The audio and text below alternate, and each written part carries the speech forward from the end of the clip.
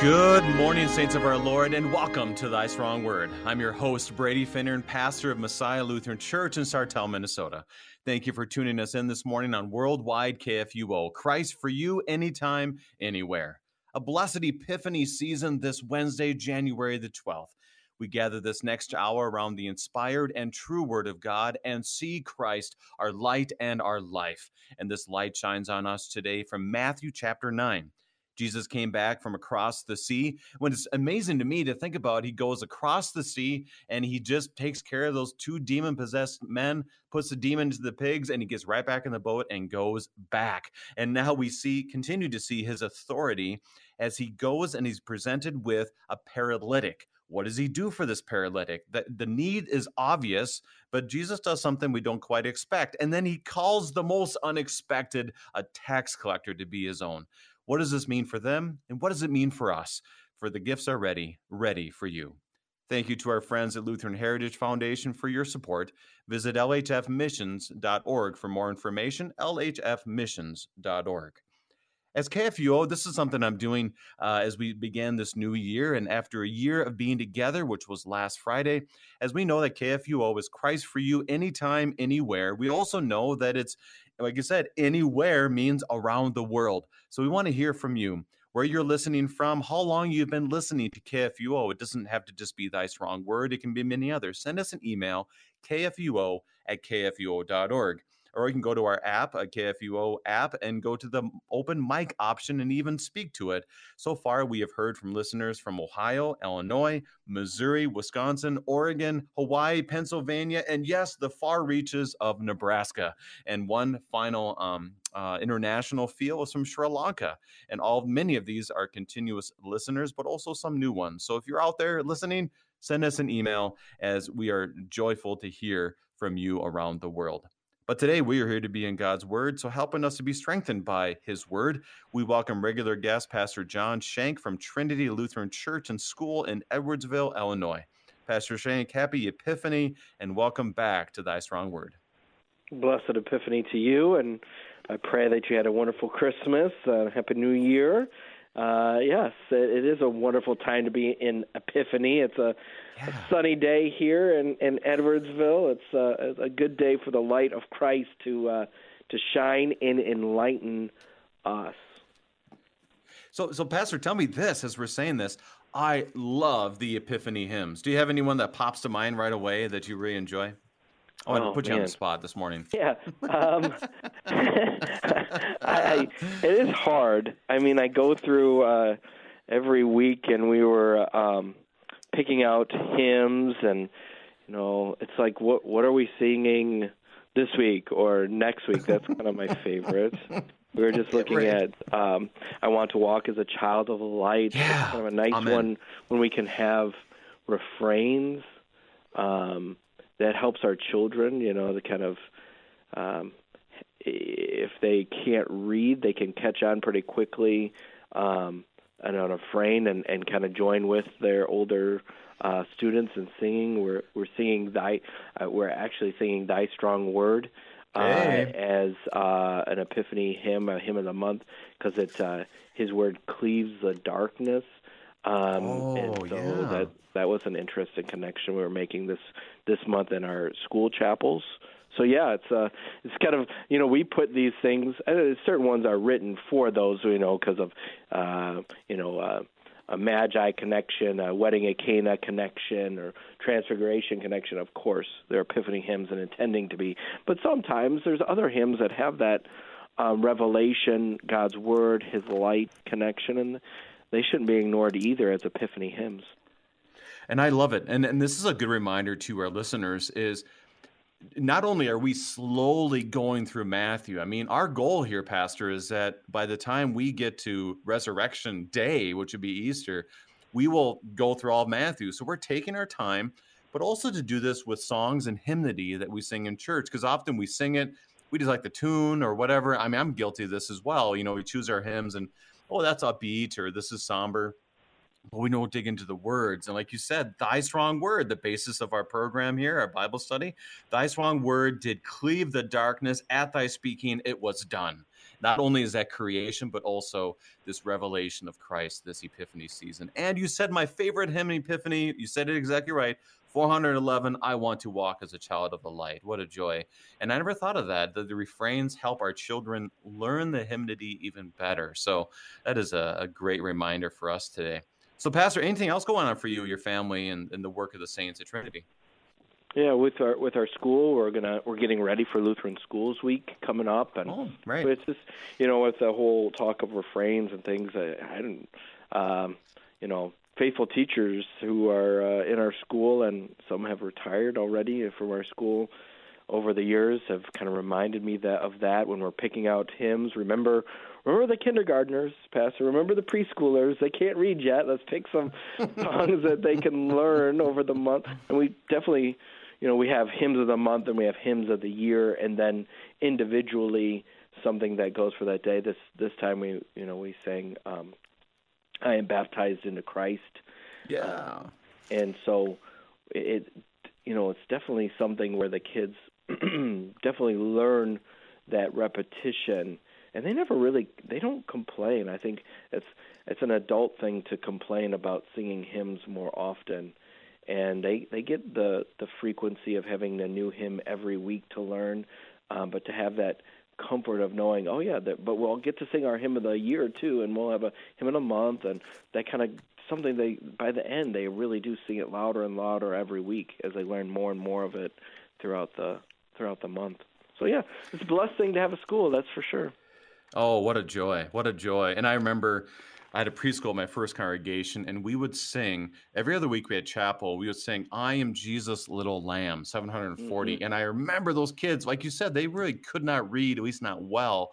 And boy, did they sing that beautifully. I mean, it was just, I just can still hear that singing. And you think of a hymn like Hosanna, Loud Hosanna, written for children by a Sunday school teacher in England in the 19th century. I mean, just brings all that together, and what a joy that is. Because you're right, when we get older, we tend to complain. But the kids, they can't help but sing the joyous news of our Lord Jesus. So, Pastor, we could probably talk hymnody all day, but let's get into God's Word. Can you begin our time in prayer? Yes, let's pray. In the name of the Father, and of the Son, and of the Holy Spirit. Amen. Amen. O Lord, you are the great physician of body and soul, bringing to us the fullness of your grace, the forgiveness of all of our sins. By your Holy Spirit, enlighten us to that need, our need, and cause us now, O Lord, to rejoice in your gifts. For you live and reign with the Father and the Holy Spirit, one God, now and forever. Amen. Amen. If you have any questions concerning our text today, send us an email, kfuo@kfuo.org, or call 314-821-0850, 314-821-0850. And I'll admit, I'm noticing this already. I'm talking fast this morning, partly because I'm excited for this text. Matthew 9 is one of those I continuously have for confirmation to emphasize how our Lord acts and what he does and our greatest need and who he calls. And that's why I'm really excited to dig into this today. So, Pastor, I want to start this way. I'm going to read all 13 verses that we're studying and come back and get your first introductory thoughts, because these words are so powerful. So I promise I'll slow down in my talking this morning. So here we go. Matthew chapter 9, verses 1 through 13.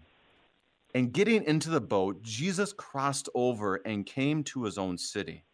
And behold, some people brought to him a paralytic lying on a bed. And when Jesus saw their faith, he said to the paralytic, "Take heart, my son, your sins are forgiven." And behold, some of the scribes said to themselves, "This man is blaspheming." But Jesus, knowing their thoughts, said, "Why do you think evil in your hearts?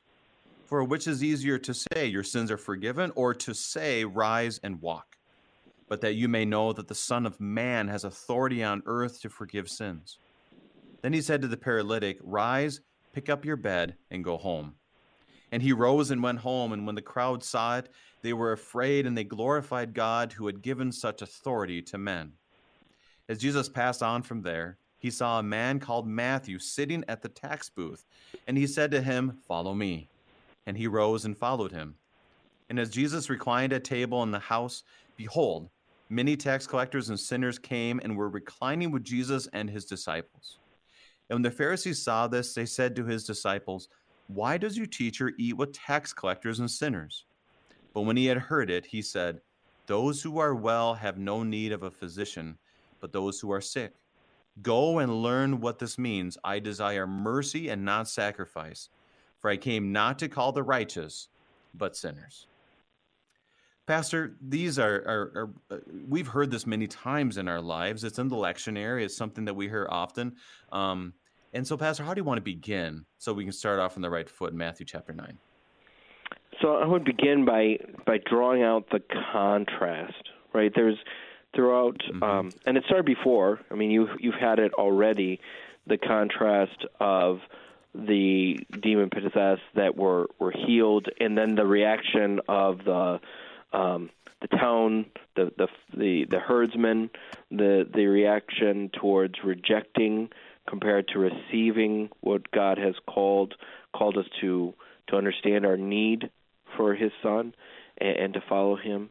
The understanding even when before that with those that wanted to follow Jesus and understanding the cost of following, and many are now unwilling to take up that cross and follow Christ.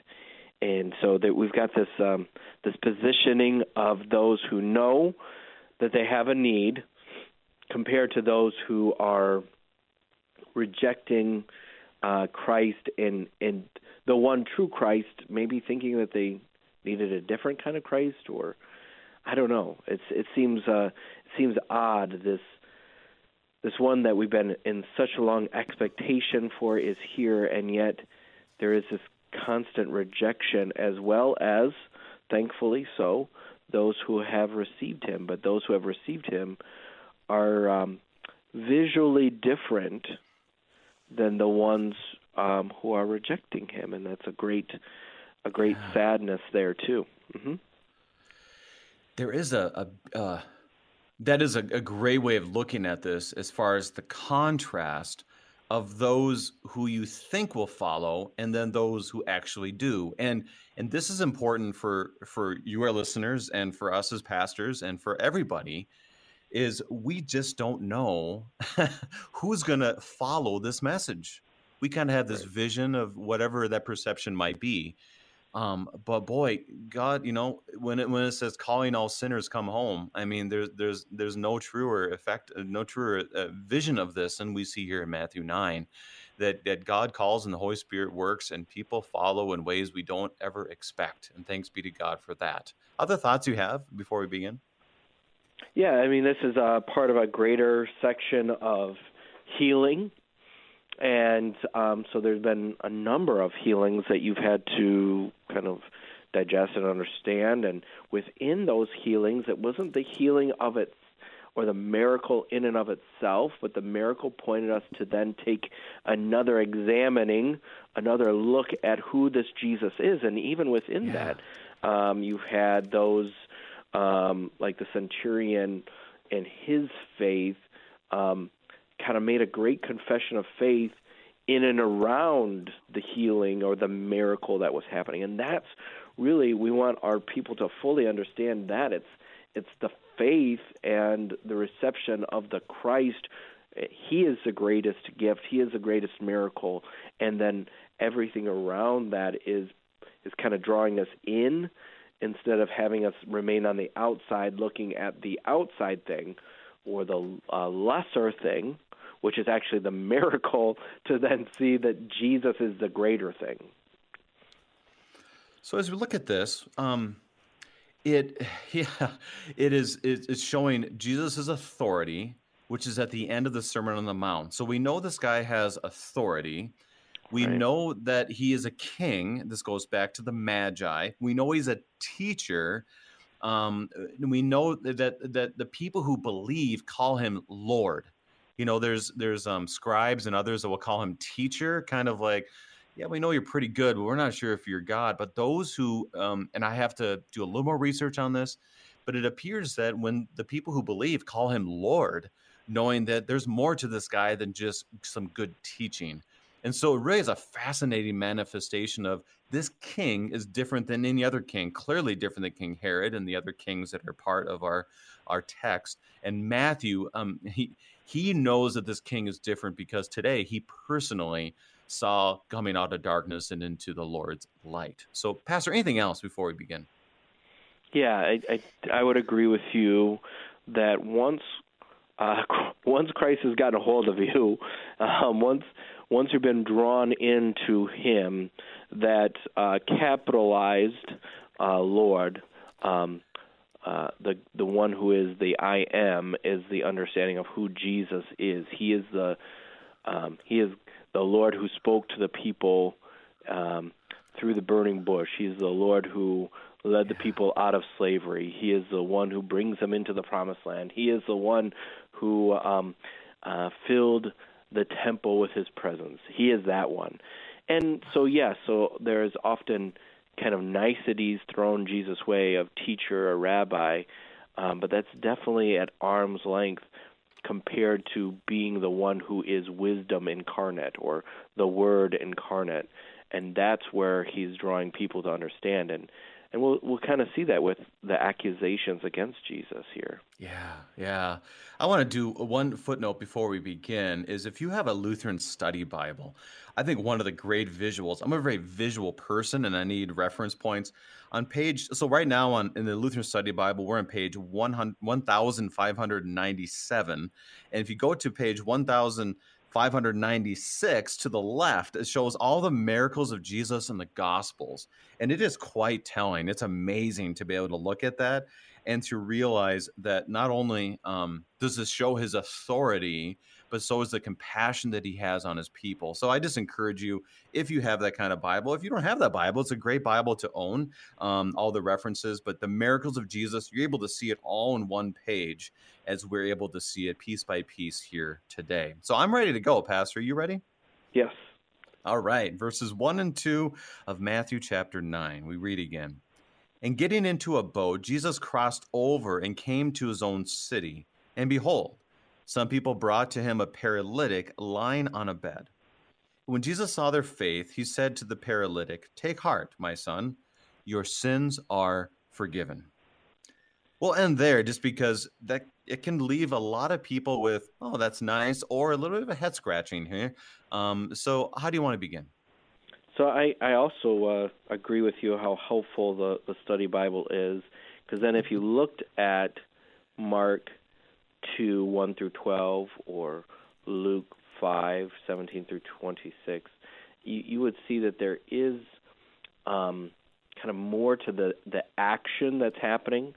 You know, in Mark's gospel, we hear about how it was difficult to get to Jesus. There was a large number of people in the crowd, and so these people who are bringing this paralytic were struggling to bring him all the way into Jesus' immediate presence, in the sense of actually having room for him to touch him or to speak to him.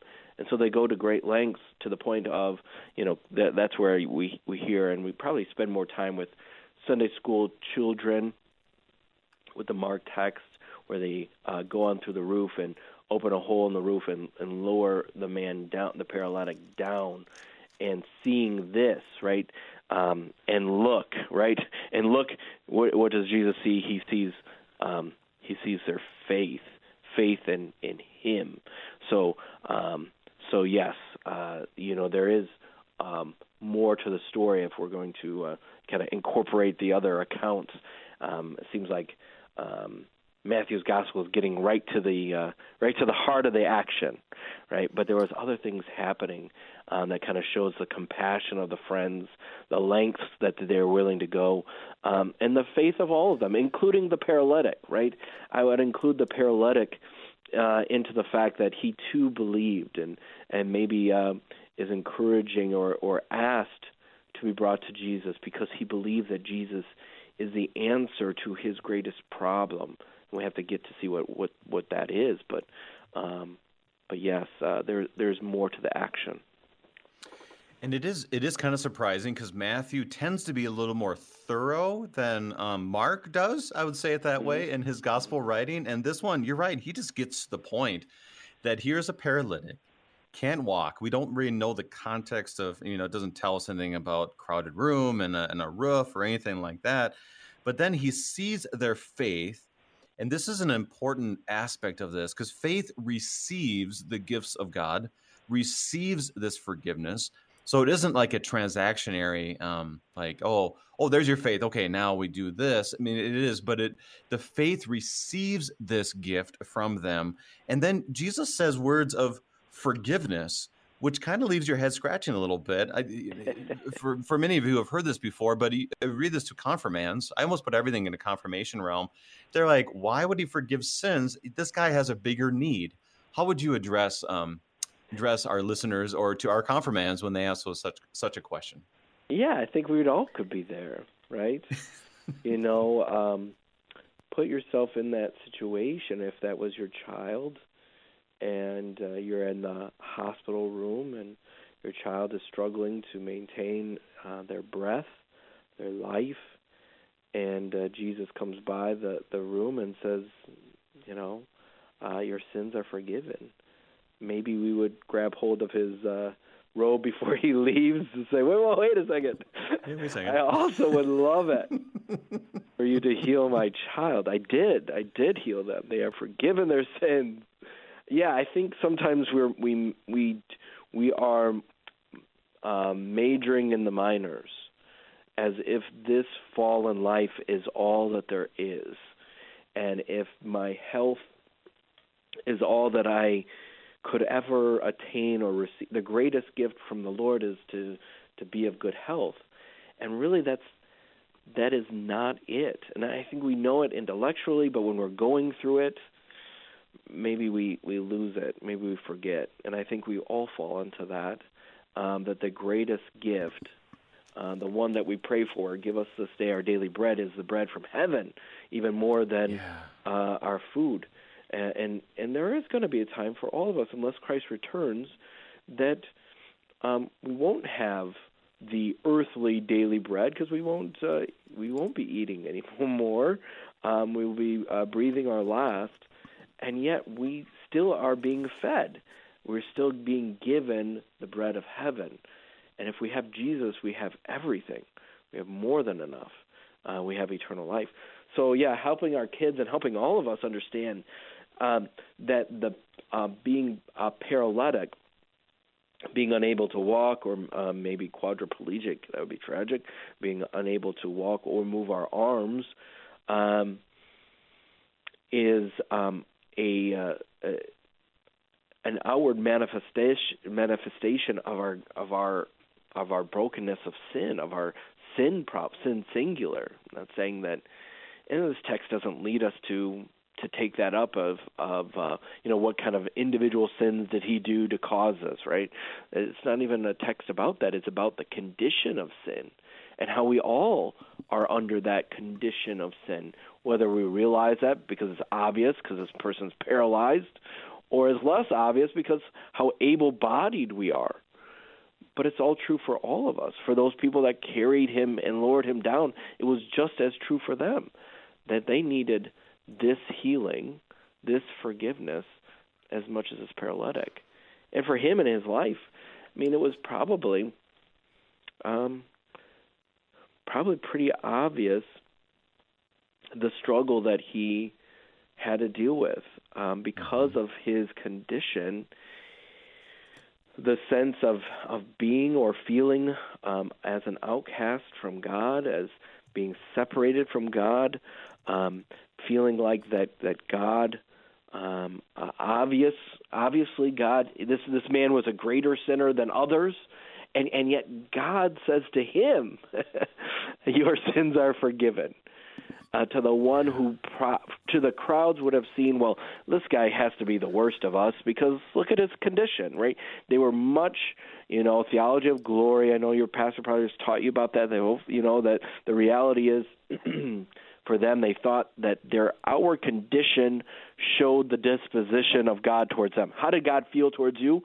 Well, are you healthy? If you're not healthy, then obviously God must be mad with you at some point. Think Job and his friends. So if this man is paralytic, well, obviously God is really displeased with him or his parents or somebody, and it's being manifested in his life. But here, Jesus is showing, how does God really act towards us? Well, he's acting towards us in grace. Your sins are forgiven. So you know he's not on the outside. He's not forgotten. He's not cast aside. He's actually being drawn in and being united to Christ in that relationship. What I would love to look at in this, well, first of all, is he gives them what he truly needs. That you can be a paralytic and be saved, but you can't be saved without the forgiveness of sins. Mm-hmm. And that is a major piece that actually I think a confirmand pointed to me one time when I was going through this text, is that reality of Jesus knows what that guy needs, and the intricate connection of salvation and healing, and when Jesus returns, of what this will look like. And secondly, I wonder this question, and this is something I want us to reflect. We have about a minute left before our break. Is maybe these guys and the paralytic, they weren't necessarily going there to look for a healing. They were looking for exactly what they got, which was the forgiveness of sins, because they brought him in faith. And throughout the Old Testament and in Jewish world, they knew that there was forgiveness from the Lord. And so it's not surprising that they did this. Maybe they weren't even looking for healing, and Jesus gave them exactly what they were looking for. Any thoughts? Yeah, I think one of the words I had written down is restoration, right?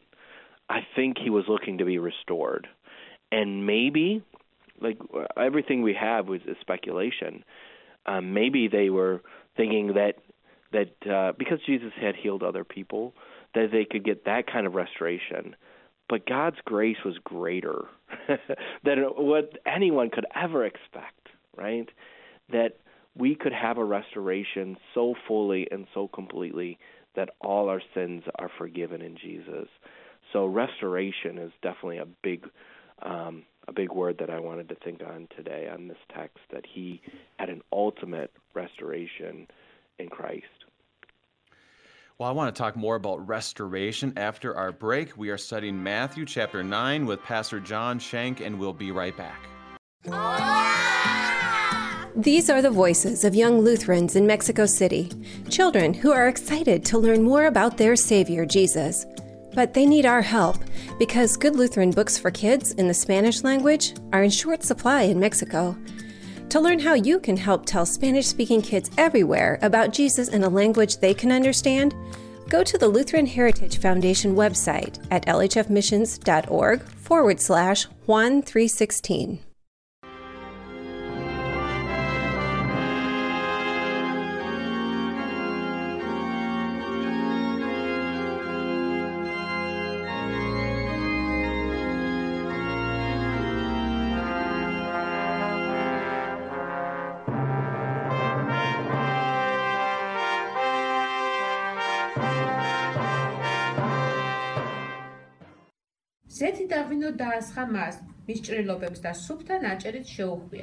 This is the voice of a mother in the faraway country of Georgia, reading to her 6-month-old son about Jesus from a Bible storybook written in the Georgian language. The child's Bible was given to her by the Lutheran Heritage Foundation, and the Holy Spirit is working powerfully through your support of LHF to make events like these happen every day. Help another family learn of the Savior. Learn how at lhfmissions.org. They say laughter is the best medicine, which is why 9 out of 10 doctors recommend wrestling with the basics to cure your spiritual ills. Saturday mornings at 9 on KFUO 850 AM or on demand at kfuo.org. Clear, biblical, gospel teaching with a sense of humor. If you're pregnant, have lower back pain, broken bones, diabetes, heart disease, or other ailments, consult your doctor or medical specialist in addition to listening to Wrestling with the Basics. C.S. Lewis, in his book, Mere Christianity, wrote, "There is one vice, of which no man in the world is free, yet every one in the world loathes it when he sees it in someone else. And the more we have it in ourselves, the more we dislike it in others." He's talking about pride. Dr. Michael Ziegler and The Devil's Pendant, this week on The Lutheran Hour. Sundays at 12:30 and 5 p.m. on KFUO.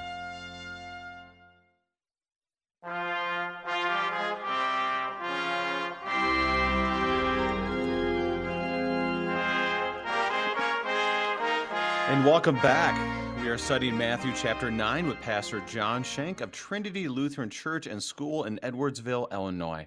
And Pastor, you said a great word for us. I think that is a thread through everything in this text is restoration. How would you define that word? How would you look at that in context of what we're seeing today? Can you unpack that a little bit more before we continue on? Sure. Yeah, to be restored has to understand first our need. And that is definitely a theme of the text. There are those who understand that they have needs and those who think that they are full in and of themselves. So to first understand that there are those that are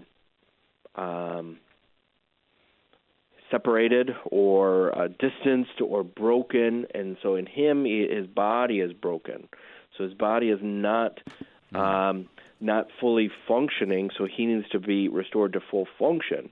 Well, that's just this life, but the spiritual, eternal ramifications are that we have been broken in sin, and that connection to our head and the full function of the body of Christ as this union has been broken, and we need to be restored to him so that we can live and have our being and have the fullness of what God has intended with our relationship to him.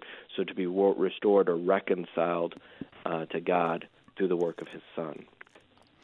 So in that reconciliation, that restoration, which is perfect as we look at this man, right now he is restored back to God, and then people start talking, which is just fascinating when you see this, is that they don't get mad about Jesus not healing. They get mad that he's forgiving. So it's just this weird dynamic. So I'm ready to move on. Anything else before we move on here, Pastor? Yeah, let's move on to talk about that. Yes. Mm-hmm. All right, verse 3. And behold, some of the scribes said to themselves, this man is blaspheming. But Jesus, knowing their thoughts, said, why do you think evil in your hearts? For which is easier to say, your sins are forgiven, or to say, rise and walk? But that you may know that the Son of Man has authority on earth to forgive sins. You know what? I'm going to stop there, Pastor, before we get to the rest of the story. Paul Harvey quote there is, he asked a rhetorical question. What's easier to say, your sins are forgiven, or to say, rise and walk? And I wonder, I asked this to my confirmands as well, is what is easier to say? And you ask your kids, what is easier? And what is a typical response? Or what are your thoughts? So, yeah, I think we have to make the distinction between what's easier to say and what's easier to do. There you go. Because it's easier, anybody can say anything, right? But one of them can be easily disproved, and the easier disproving thing is the healing. So he's going to say that I can forgive because look at this manifestation of something that you thought would be impossible, which would be this person to stand up, walk, and be fully restored by just speaking it. By my speaking, I can then demonstrate that I have authority over something which in essence is actually harder, which is to forgive sin.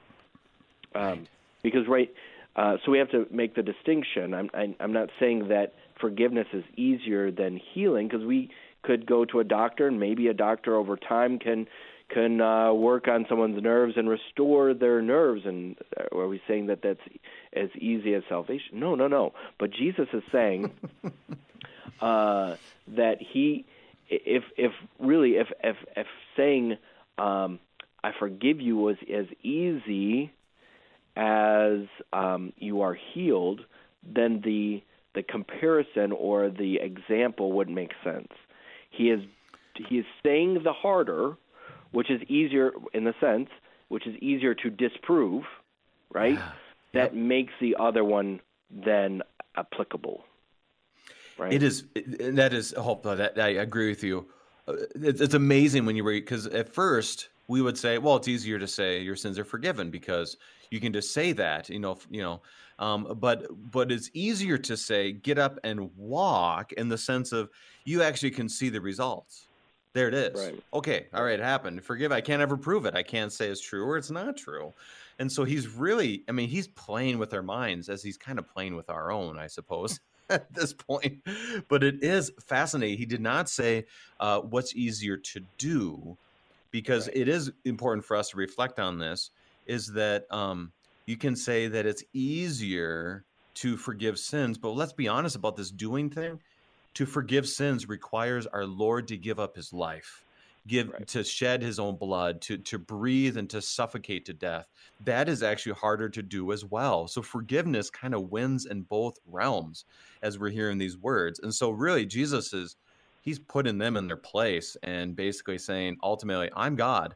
And let me tell you about what I can do and what kind of king I am. Any thoughts? Yeah. And so, they do get it in certain aspects, because they call him out for blasphemy. So they know that only God can take our sins away. So it's not like, so we don't want to get the Pharisees wrong to the sense that they didn't think they had any sins, right? They do, but there is a self-righteousness within them that they don't think they're as sinful as they are, right?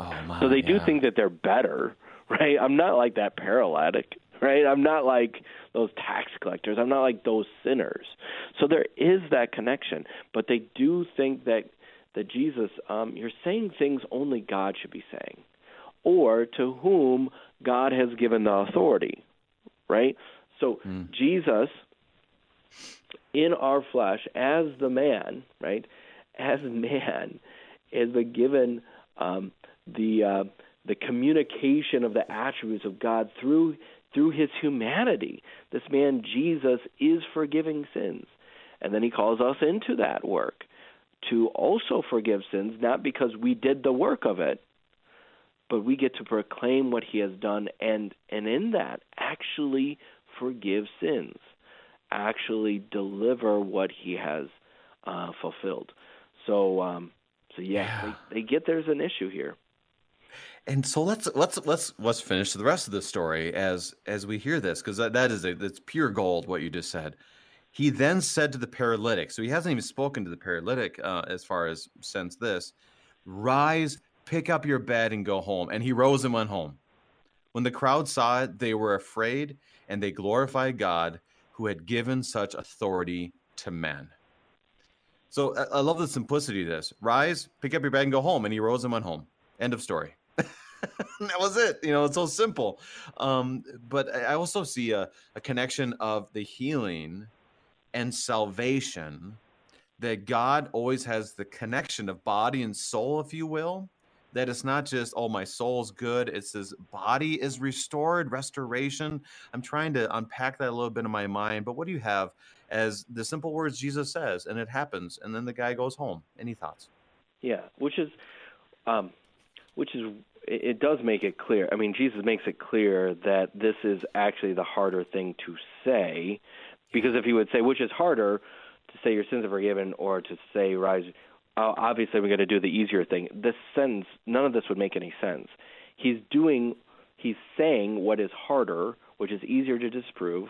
I'm going to do the harder thing here, which is to say, take up your mat and walk, and it's done. Therefore, you should also then believe me when I do the salvation thing, which is your sins are forgiven.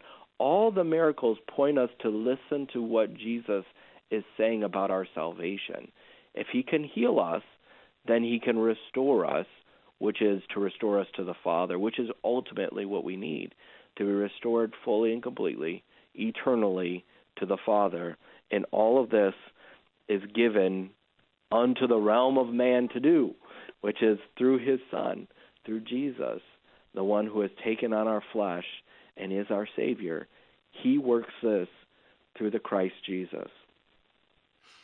So as we look at these words, there's one passage that it's kind of confusing. So he rose and went home, and the crowd saw it. They were afraid, and they glorified God. It goes with when Jesus throughout the demon-possessed, the demons from the possessed men across the lake. People were afraid, the sea, they were afraid, and they asked them to leave. But here, they glorified God who had given such authority to men. Really fascinating. I'm trying to unpack that a little bit. How would you teach that in verse 8? I do like how Dr. Gibbs in his commentary handles it, which is that this has been given over to the realm of man. And I would want us to connect that maybe even further to the reality of who Jesus is, that he is the man Jesus.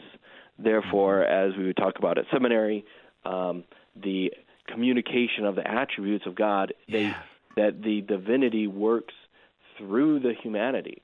Therefore, he doesn't destroy what it is to be God, but he does do things which are unique to the person of Jesus. That Jesus, who is true man, works the forgiveness of sins. So we can say things that are unique of Jesus, that his blood is forgiveness, his death is reconciling, that he, our brother Jesus, is the forgiveness of sins to us. And therefore, because it's true of Jesus who is our brother, therefore when I hear my pastor then proclaim it, I know he's speaking in the authority of Jesus, my Savior. Therefore I can trust him as if Jesus himself was speaking to me, because he is through his mouth. So it is this ongoing reality too, but it has to start, it has to center, and it has to abide in Jesus first and primarily, and then to whom Jesus has called into this office too.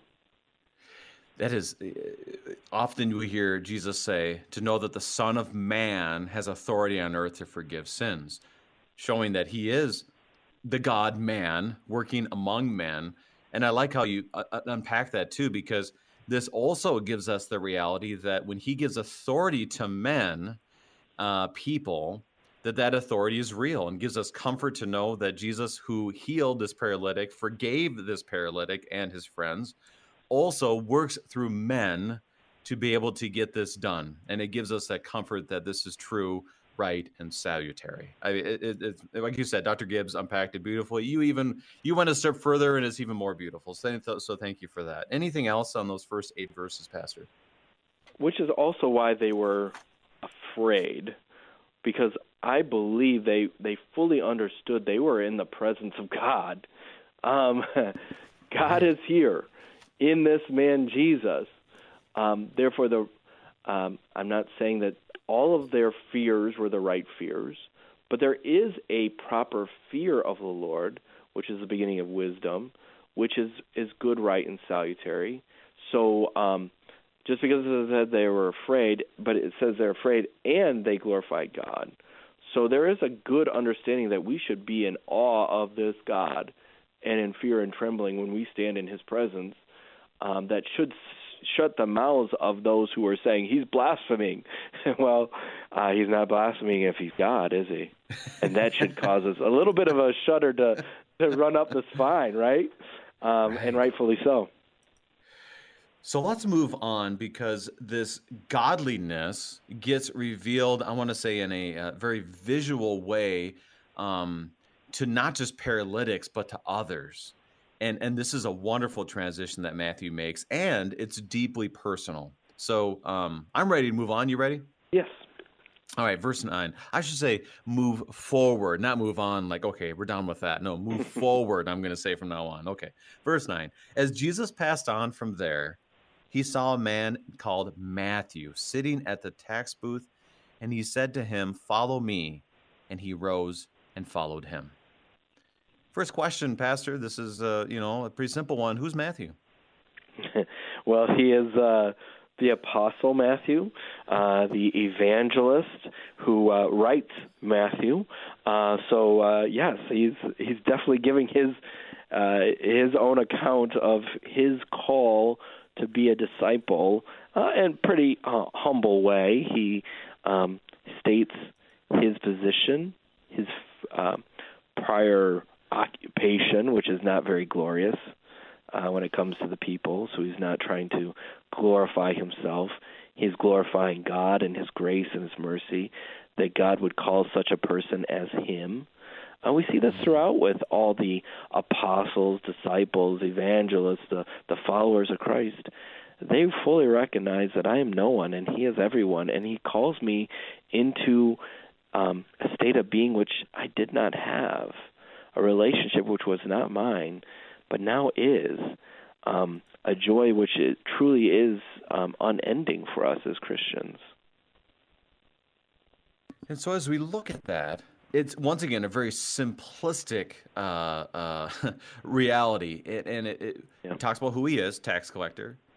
Jesus says, follow me, and he followed. I mean, it really is that simple. And if you really think about it, that is our life of faith. It's pretty simple. Jesus calls us as his own. There's a little bit of water, a little bit of word, the forgiveness of sins. We receive the body and blood, and we live out our lives. It's, if you really get back to it, it's really that simple. Any thoughts on Matthew and being the tax collector and the simplicity of this story so far? Yeah, and there definitely is a lot that we have taught and told our children and again reflected on, and things that they struggle with, because the tax collectors were, definitely they definitely struggled with that reality that we have a foreign occupation. We have these people who are Jews, but they're kind of working with the foreigners, or even with Herod, who is kind of a bit of a usurper. He's not really of the line of David. So how is he really king? And we've got different people now. Now you're going to work with them. A sense of greed that could definitely be a temptation for those who are going to be tax collectors, because there's a bidding process where you would bid to be a tax collector, and now you've got to regain what you kind of put out or what you stated you could get. Temptation to take more than what was maybe needful, not legally allowed, because it was allowed, but maybe wrong in the sense of being too greedy and being too oppressive to the people. Now, none of this is said about Matthew, and his position seems definitely lower than Zacchaeus's or somebody else. Mm-hmm. But there is definitely a sense of looking at Matthew with a crossed eye, like, why? He's not even, he's kind of he's got a communion, but a union with the wrong people, and you're going to call him. But yeah, he's going to call Matthew, because he's going to call all of us to follow him too. Yeah. Even though he's not a Zacchaeus, that we can tell at least, like he's still part of that ilk, if you will. Yeah. And Matthew very intentionally doesn't dig too deep into that, because he probably is like, you know what? They don't need to know more. They know enough about my position, and he knows, which is why he includes this. I can guarantee it. I can't guarantee it, but I'm assuming that he knows what it means to be seen as a sinner, but yet Jesus went out of his way to call him. That's why I love this point where the temptation is there. Even if he was maybe relatively faithful, the temptation is always there. The perception of a tax collector was not very good. And it's obvious. I mean, Jesus went specifically to him. Like the father and the prodigal son, it was no question of who he was running to. And here, no question about who Jesus is going up to. It was Matthew, and he called the sinner back to himself. Anything else there's a lot in one verse, but anything else? Yeah, definitely in the sense of, that personal, like the personal reality of the shepherd seeking after that one individual sheep. Mm-hmm. I want you. And not because you're so great, because you're lost. And I, for my glory, will restore you. I will seek you out. I will find you, and I will call you home, right? And he's going to do it all. Yeah, Matthew gets it. I'm gonna tell this story real quick. It goes back to one of my favorite football players growing up, Brian Bosworth, the Boz. and he was a linebacker for Oklahoma. And the story goes, he was in high school. Barry Switzer was the head coach of Oklahoma. And this is a documentary. And Barry Switzer came into the lunchroom at his senior high school, and he yelled from across from the cafeteria in like this big fur coat and sunglasses and everything. And he yells, "Brian Bosworth, I want you as an Oklahoma Sooner." So, I love that story. And then he went there and played football, and there's a whole nother story beyond that. But that is how I envision this, is he points them out among everybody else. And besides, Brian Bosworth was the guy that he would call out. But here it's like he's calling the worst of the worst in that cafeteria and says, "I want you." And that's what our Lord does for us, the worst of sinners, calls us out to follow him. And by his blood and by his Holy Spirit, we do.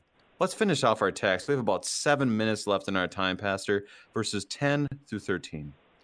"And as Jesus reclined at table in the house, behold, many tax collectors and sinners came and were reclining with Jesus and his disciples. And when the Pharisees saw this, they said to his disciples, 'Why does your teacher eat with tax collectors and sinners?' But when he heard it, he said, 'Those who are well have no need of a physician, but those who are sick. Go and learn what this means. I desire mercy and not sacrifice, for I came not to call the righteous, but sinners.'" Here, first of all, you hear this word behold. And behold, many tax collectors and sinners were with Jesus and his disciples. So it's kind of like, look up. This is going to be a little bit different of a story. And what is the story that unveils here, Pastor? Yeah, and he's been doing that, right? We had, and look, and they saw the faith of the friends and the paralytic. And then in 3, he said, "And look, scribes," and so in their unbelief, who are saying that Jesus. So we have that, and look, and now, and look, and that's like almost they're saying it.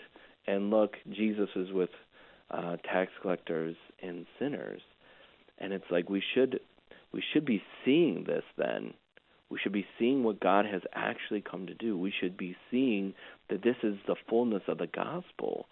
This is what grace is all about. That, he's, with the Boaz story, like obviously you would want someone like that on your team.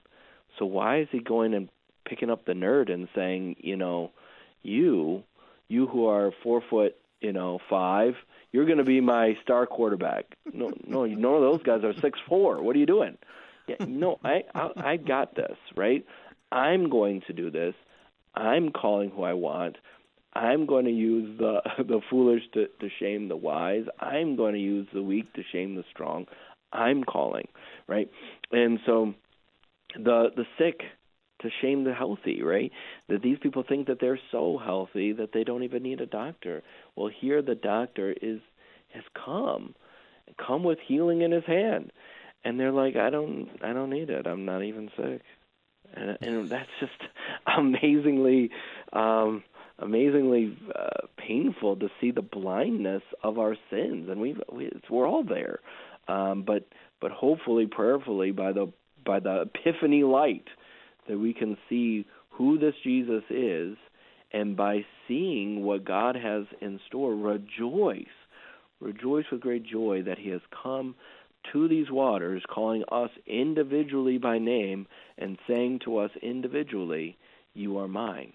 You are mine." And I love that because, like you said, he came with healing in his hands. The hands that, you think about Jesus' hands and all that he did, and by his wounds we are healed is the language that is there. And many of them are like, why would he be doing that? And it's like, well, because they're sick, and so are you. And you're like, no, I'm not sick at all. And it's just a reminder for all of us that indeed, that chief of sinner though I be, Jesus shed his blood for me, and he calls us to be his own. I do like the other aspect of it is a table fellowship. And we don't want to go too far with this. And I read a number of commentaries that are like, well, we can run with this, but we have to be careful how far we run with it. But there is that reality of when you eat with somebody, this matters. Like even today, if you go even to eat at like a Subway or McDonald's, the people you're eating with usually are people you get along with, or our friend or our loved one. At the very least, it solidifies that relationship. So you want to talk a little bit about that and the significance of Jesus eating with the sinners? Yeah, there's definitely a welcome. There's definitely union. I agree that you could take it too far and maybe make it, misunderstand communion realities of why we need to have communion as we do in our church body. But here, we're all invited into this house, and we all are invited to feast on His Word. And we all, and in His goal, His desire is for all to be at His table. So yes, that is the goal. That is the goal. But we have to come with a need. And so that's why we have to spend some time teaching so that we can reveal the need. We can pull back the layers and point out the infection that needs the medicine healing of Christ. But there are times where people just don't even know that they have such a sickness. I was talking to some person, their spouse has cancer, and it's like there are some cancers that go really undetected until it's really bad. And so it is great when we can find these cancers before they spread, before they are terminal. And thanks be to God for the healing that He works through doctors. So there are times in which we can have cancer and we don't even know it. And so these people are sick. They don't even know it. And how tragic that is. But His desire is for mercy, and is to show mercy, and is to reveal this. But He can't. He can't come and work His forgiveness where the people are rejecting that they're even sick. Pastor, we have about 30 seconds left in our time. How would you summarize these wonderful verses that we have studied today? Yeah, I would summarize it in the understanding that this is who our Lord is, that we don't want to get lost in the brightness of the miracle and lose the brightness of Christ. He is the bright shining star in the midst of all that He has come to do. And in the midst of our needs, understand our greatest need is for His restoration, that we will all face hardship. We will all be sick in this world. We'll all have different needs, earthly needs, and the Lord cares for all of these. But understand that in His Son, He has answered our greatest need to be restored, to be forgiven, and to have salvation in Jesus, our Lord and Savior. Pastor John Shank of Trinity Lutheran Church and School in Edwardsville, Illinois, giving us God's strong word from Matthew chapter 9. Pastor Shank, thank you again for bringing us His gifts. Thank you. It's always an honor. I'm your host, Brady Finnern, pastor of Messiah Lutheran Church in Sartell, Minnesota. Thank you for joining us, and the Lord keep you safe in the palm of His hand.